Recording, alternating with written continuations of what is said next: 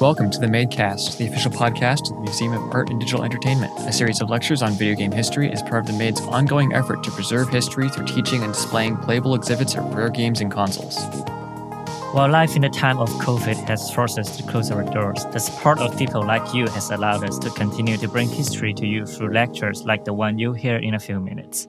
I'm Chun. I'm Miles. I'm Anthony.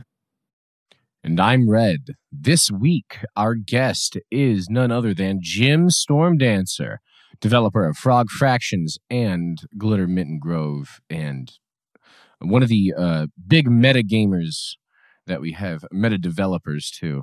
He's been a longtime supporter of the Made and a former attendee of our co-working environment that we had. And they talk a little bit about their memories, their fun memories of co-working at the Made Space when it was before we had to shutter. But before we get into this amazing conversation that these two have, we have some short news to get into. So I believe Xbox has been doing well. Isn't that right? Yeah, Microsoft just released their quarter-3 financial summary, and it turns out that I think Xbox is doing pretty good. They have about 32 to 34% of income growth just on Xbox content and servers. It's pretty impressive, I have to say. Yes, I would agree. I think that's pretty good. I'm excited to see that. I mean, they've acquired Bethesda. They've released the Series X. They got a lot going for them right now, hardware and stuff included. Not to mention the fact that everybody loves their controller and usually gets one of those to game on their PC. Although I am biased with my PS4 controllers, but we'll see. Even when I was playing PC games, I was using my controllers. Yes, same. I use my controller all the time, but I just use my PlayStation because don't ask questions. I transitioned to PC gaming pretty early on, so I never really picked up the hang. I never really learned the skills of playing with a controller, especially for first-person shooters. Oh, yeah. I'll use a controller for platformers when the joystick is very useful, but otherwise, yes. I just can't do it. I'm keyboard and mouse. I can't. No, it's I understand. I am a similar way. I find it hard to get used. I can manage a mouse just fine with my right hand, except also having other inputs rather than left and right click is throwing me off a little bit because oh yeah, I can use this to do other things, but I can't. The dexterity in my fingers on my left hand doesn't equate itself well to a keyboard at this moment. So, but we all learn and we all grow, and I'll get back to you next week on any developments.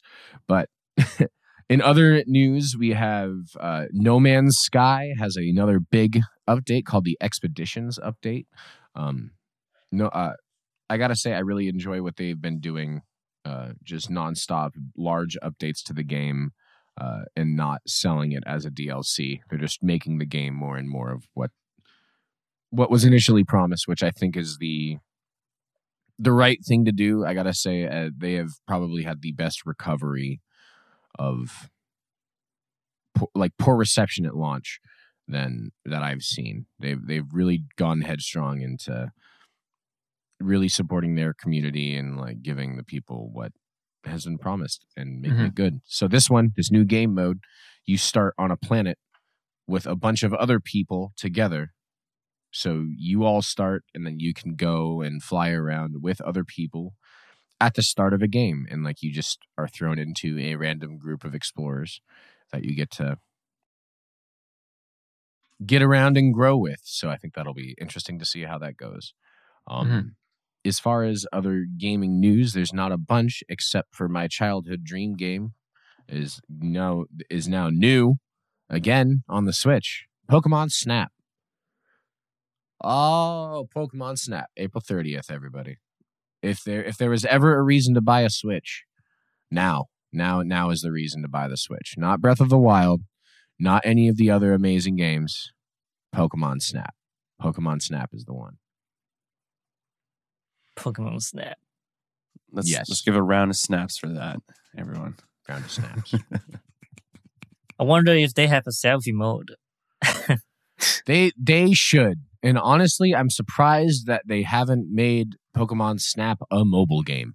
But whatever. We'll see how the success of this one will influence future endeavors into the Pokemon world.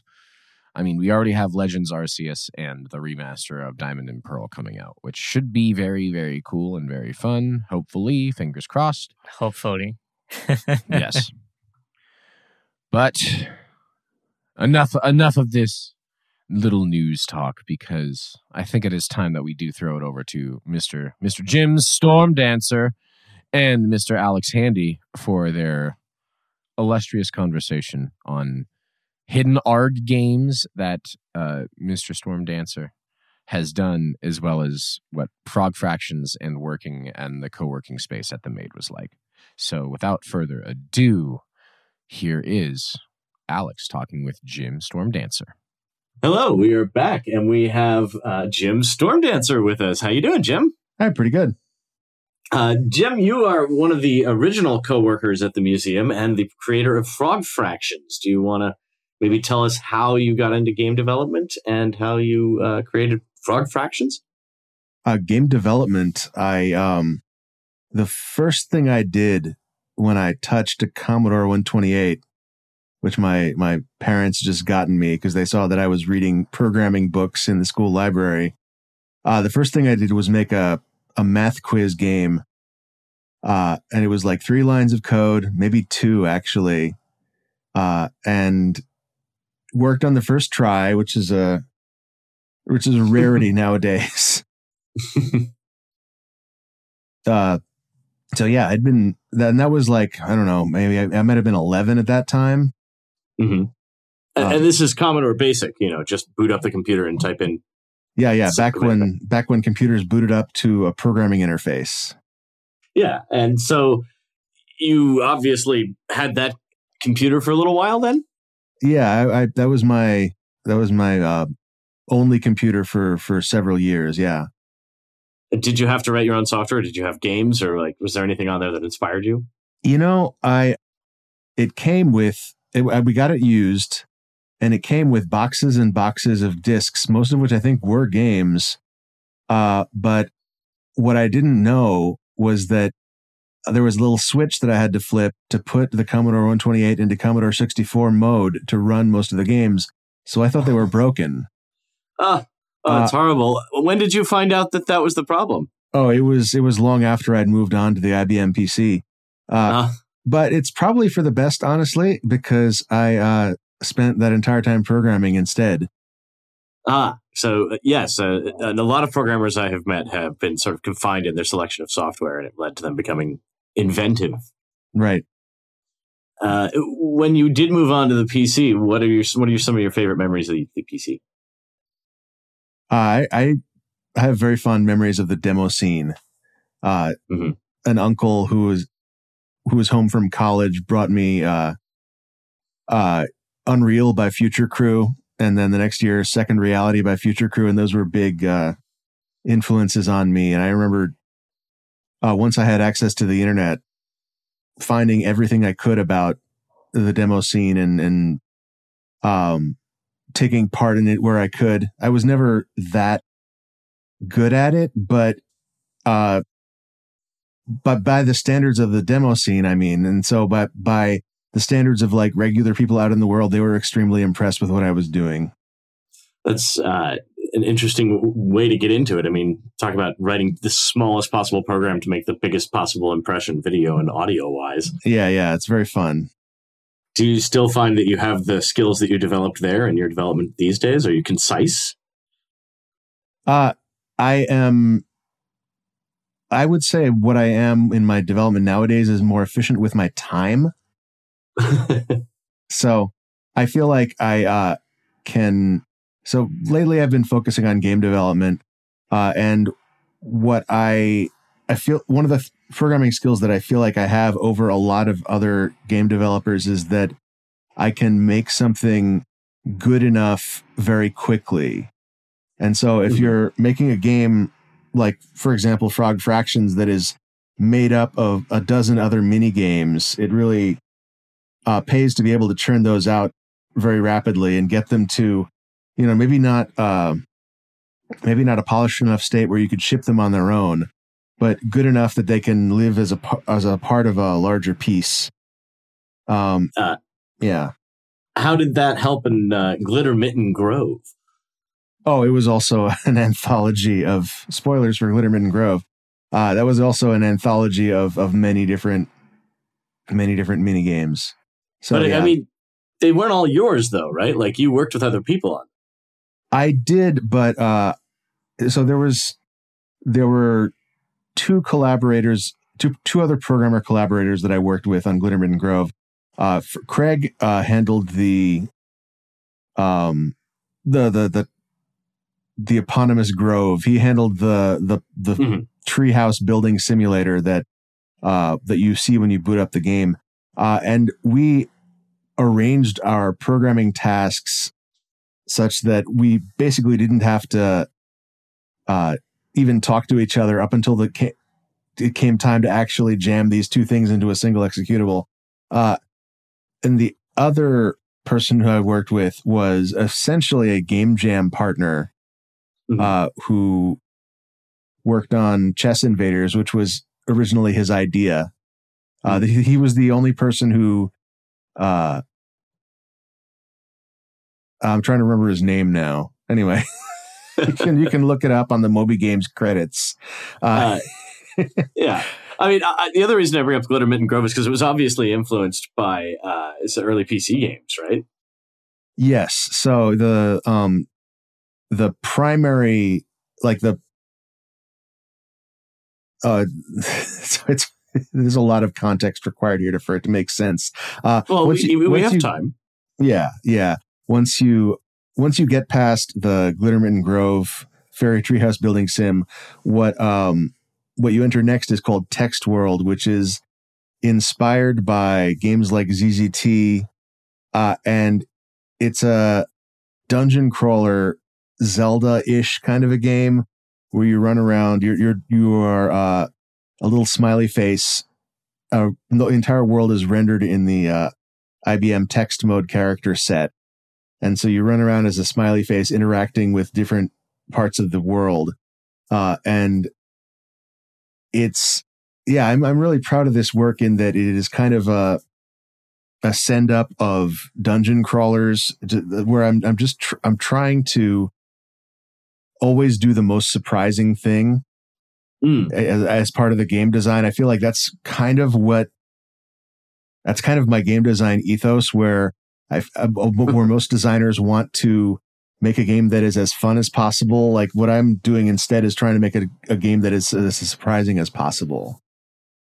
Interesting. That's immediately the two things that come to mind to me are sort of that Joss Whedon style of writing, and where he always takes the cliche and turns it on its head. Or another one is The Young Ones. I'm not sure if you're familiar with the TV show The Young Ones. That's pretty much exactly what they said they tried to do in that TV show. Interesting. I have not seen that.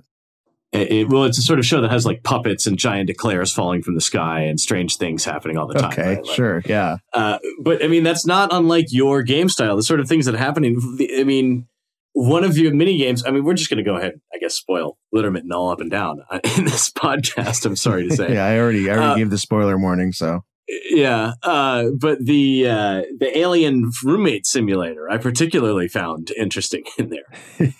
yeah, that was that came from the idea of I had seen an animated heath that was sending up Alien versus Predator, and it was I think the alien was in the shower, and then the Predator came up and flushed the toilet, and the alien screamed in annoyance. And it came from the idea of like, what if Alien versus Predator was a sitcom? And just, I mean, that the very premise of the video game being, what a sitcom, we haven't seen that kind of heady concept since the days of Super Nintendo and Home Improvement. Yeah.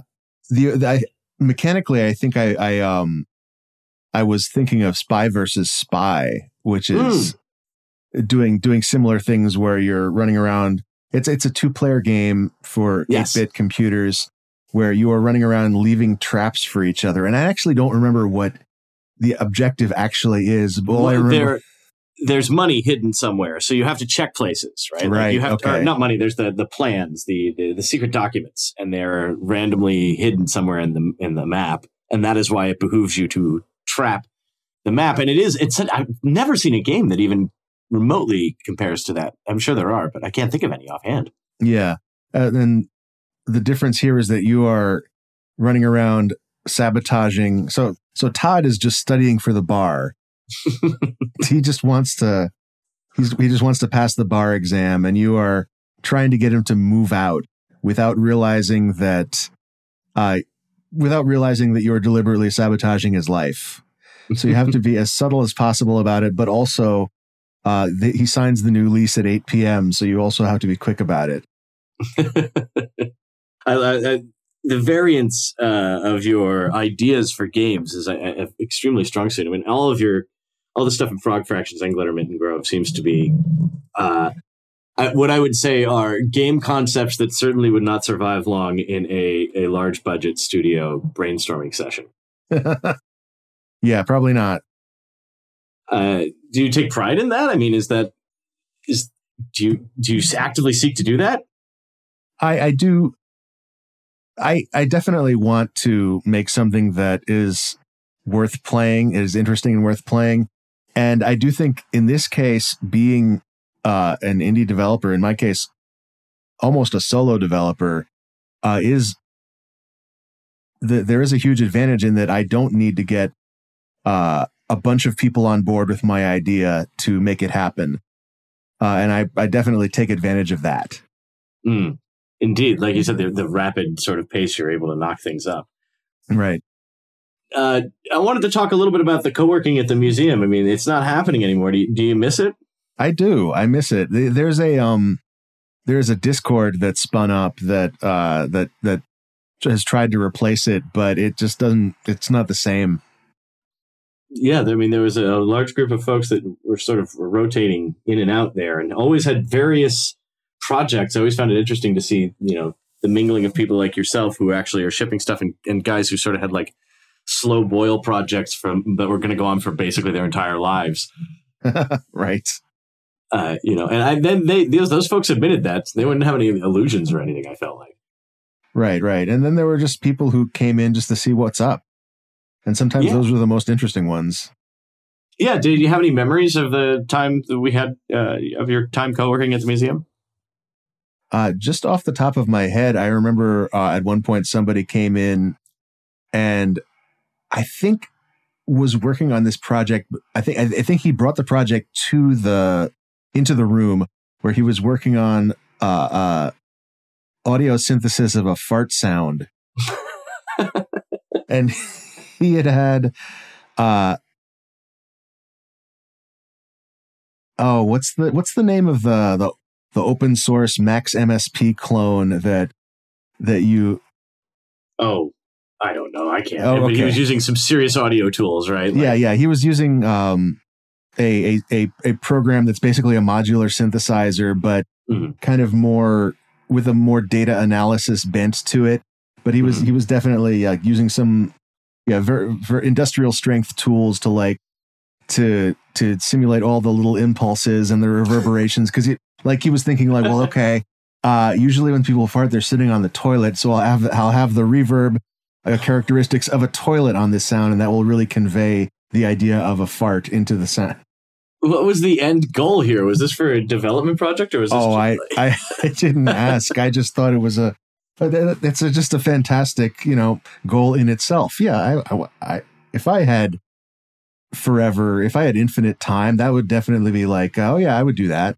I would. Well, I mean, somebody had to have done that for that game Booger Man, right? Like somebody had to encode stuff into the Sega Genesis Well, that's a good point. I hadn't thought of that. I was thinking like, well, that's probably a sample, right? But no, if it's a Genesis game, it probably used FM samples. synthesis. Oh yeah, I mean, but there's also those things could use recorded samples. Even the NES could reproduce a sample. It just sounded like crap. Right. So that doesn't hurt a fart sound. Right. And that's part of the fun of the project, though, is that like, well, obviously you could just fart into the microphone, but part of the fun of it is like coming to understand the characteristics of a fart noise well enough to be able to simulate it in a way that's indistinguishable to the human ear. Then you're really like, you've really internalized the fart. It just lives in your brain. I mean, if you're going to really do this right, you need to have random generation of the sound effects. And I mean, they already do this for explosions, right? They do like 7 or 8 different explosion sounds and overlay them on top of each other. Sure, yeah. Like you could do the same thing with, flatulence. This is now the fart podcast. Yes, this is indeed. This is kind of what I expect. I don't want to say this is what I expected, but at least we're not talking about soup, right? We should soup. Explain that. Enough of soup. Tell our listeners why you have an interesting relationship with soup. Oh, there is so much context here. There's so much to explain. This podcast is about context. Yeah. Oh, all right. So the short version is, in order to promote my upcoming game, Frog Fractions 2, I ran an ARG. An alternate reality game. Alternate reality game, yes. With the idea being that, like, while I'm busy making this game, I will give people like interesting real world activities to do. Like, they can go meet this bee man, and the bee man will give you a puzzle to solve, and it's a puzzle that's designed to be hard enough that like probably any one person can't solve it, but if you like have the whole community work on it, probably one of them will be able to do it. And one of the major events in this ARG was the reveal of videos of Ben McGraw and I eating soup together. Yes, but I mean, there was a lot more lead up to this. This was this was like ARG. It was like 2 years, and it was 2 separate ARGs that turned out to be the same ARG that nobody knew about. And explain this. I mean, you hid stuff in other games. Yeah.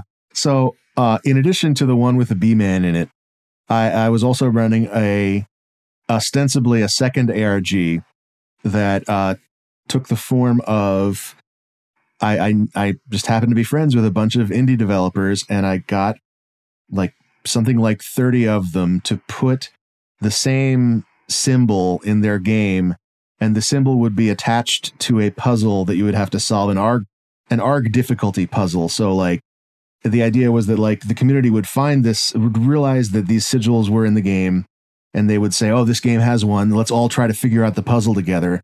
And it would have to be hard enough to support that sort of dynamic.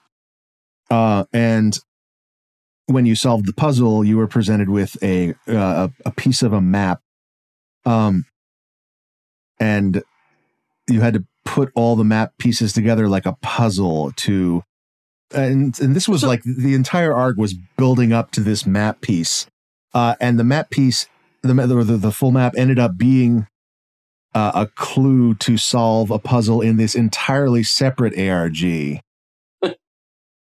Yes, but I mean, we need to point out here, when you say that they were in these 30 games, I mean, these are not small games. Like, can we name some of the games that have... Some of them were. But yeah, yes, some of them were. But like, go ahead. There was one in Kingdom of Loathing. Mm-hmm. Let me pull up. Where's your list? Yeah. Was Firewatch one of them? I think Firewatch was one of them. Firewatch was one of them.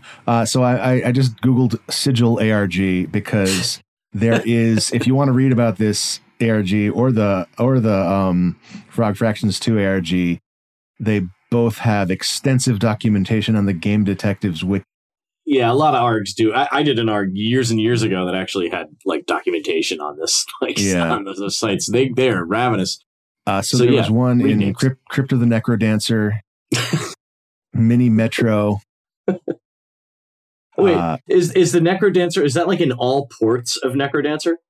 I know. I think it was just in the PC version because in that case it was a file that was in that got slipped into the installation directory. You're just hiding it in installation directories. Right. You're like, so how did that happen? You're like, oh, we don't have time to integrate it in the game. You're like, fine, just stick it in your install directory. yeah. Well, it came up with a puzzle that could just be a file. That's great. Good, keep going. More names.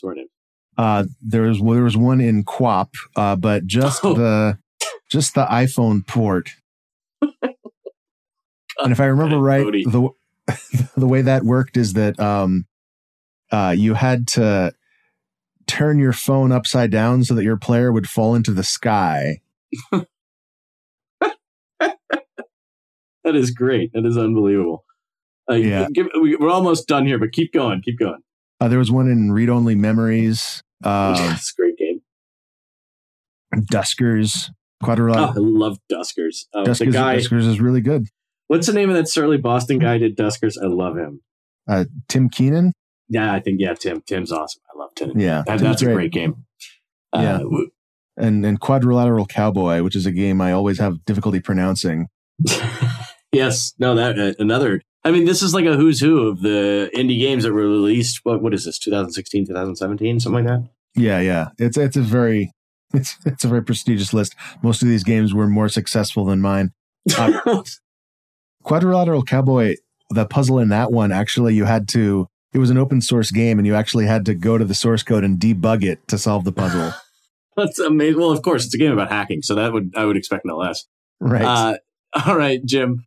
Unfortunately, that's the end of our time together, but I'll have you on again. We're going to have you on again when we discuss like more of course. philosophical concepts. And thank you so much for taking the time. Yeah.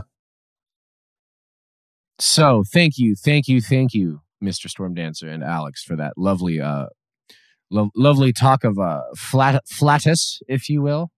Flatus synthesis. It's an important concept that us as audio developers need to be aware of, and to really put thought into the sound that we want to create in the games. We always record weird sounds that people never realize where this come from. Mm-hmm. Yes, I mean, just hearing about the reverb requirements on creating a fart synthesis, and then actually having to. It's like, oh, well, most people fart on the toilet, so you have to have the specific toilet reverb put on that sound to really make people understand that this is in fact a fart. So yeah, it's I know it's super highbrow and very detailed and very serious work involved with sound flatus synthesis, if you will. But someone has to do it. Someone has to trailblaze. And that's just the kind of things that happened over at the co-working space at the Maid. Lends itself to great environments and great ideas. Mm-hmm. And just also the talk about how ARGs, alternate reality games, and how they go into it. I've never really been much aware of them, and now just hearing this, I'm like, this is some next level gaming that I'll have to see if there's other hidden stuff in other games now, just constantly peeling through everything to see if there's something secret, because hiding a game inside of Glitter Mitten Grove that's a sequel to another game, it's mind-blowing. It's mind-blowing, and thank you very much for joining in. But as of now, the interview's over, and I need to ask y'all, what have you been playing? What's been going on? Starting last week, I started playing through Hollow Knight for the first time. Ooh. And I think it's fantastic. I've already put 40 hours into it. Okay. I'm playing it. I'm streaming it to a friend of mine who has basically become an expert speedrunner at it. Oh. So is 40 hours up there in the time, or It's way up there. There's an achievement in the game to beat it in 5 hours. Which means that for a speedrunner, you can do it in like a tenth of that time, maybe. I don't know. Interesting. But no, it's incredibly solid. Like the mechanics are super tight. The art is just like gorgeous and everything's just adorable and disturbing and wants to eat you and it's weird. Yes. I'm not sure how I feel about it. But no, it's really fun. It is extremely frustrating at times. Yes. It's one of those Metroidvania style platformers, and it's kind of unrelenting, and it's not holding your hand. Yeah, I've seen short playthroughs. I haven't watched the entire playthrough or played it myself, but as far as I'm aware of the mechanics, it's just a jump and a swing of the sword. Correct? There's not. You get more than that, but yeah. Oh, okay. You unlock a few more abilities when you defeat some bosses, and you can decide like a dodge roll. Yeah, okay. you can decide on your own when to defeat which boss or to go to where first to get what first. That's all elements you have to decide again. Mm-hmm. Cool. Well, that's good news. Anthony, what have you been playing? If it's not Ghost of Tsushima, what is it? It's Shadow of the Tomb Raider. I think I mentioned that before, but fantastic sort of action platformer involving our favorite Lara Croft. Yes. Did you ever play the Uncharted series? Oh yes, yeah, I've played through so like all of them pretty much, including Golden Abyss and Lost Legacy. Ooh. Super fan over here. So my question about the new Shadow of the Tomb Raider is, how does it compare to, is it like of the same vein of the newer Uncharted, which was like a different adaptation of the original Tomb Raiders, Oh yeah, they took tons of inspiration from the Uncharted series. Okay. Stemming down from the whole sort of story plot beats, how they introduce the plot, and it's evident. There's evidence of that in Laura's costumes. There's one costume where she's wearing the exact same outfit as Nathan Drake. Oh, okay. Well, I mean, so now my question is like, who is the developer of this Shadow of the Tomb Raider? Was it Naughty Dog? I don't like.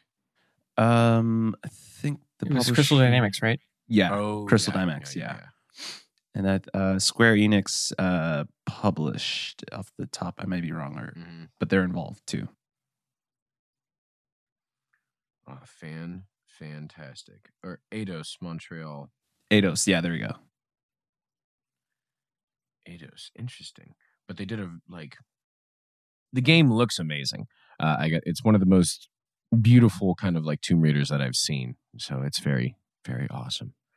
Well, I've still been playing Final Fantasy 15. I've got almost 65 hours and almost level 75. How far are you from the end of the game? Chapter 9 of 14, I believe. Mm-hmm. But a friend of mine told me to do explore as much as possible in the open world before you start going down, because in the later chapters, apparently you get locked out of the free world and open world aspect. I'm really enjoying it right now. It's super fun. The camera can get kind of messy when you're in close quarters or fighting different enemies. I wish it would zoom out a little bit. That would be helpful. But it's very gorgeous. It's very fun. And I think I might be fighting a mountain in an upcoming mission. Oh. So, I mean, I know what I'm going to be fighting, but I gotta give some secrets, leave some secrets for people to discover. I think that is about all the time we have for today. I want to thank you for listening to the Museum of Art and Digital Entertainment's official podcast. If you have any thoughts, questions, corrections, or general museum ideas, shoot us an email at info@themade.org. We'd like to send a big thank you to everyone who donated recently and to our Patreon supporters who keep The Made afloat.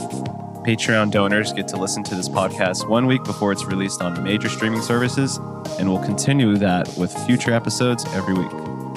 Till then, I'm Anthony. I'm Miles. I'm Chen. And I'm Red, and we will see you next time. Thank you very much, everybody. Bye-bye. See ya. Later, gamers. That's epic. My apologies. That should be the ending tag all the time. Yeah. Fatality.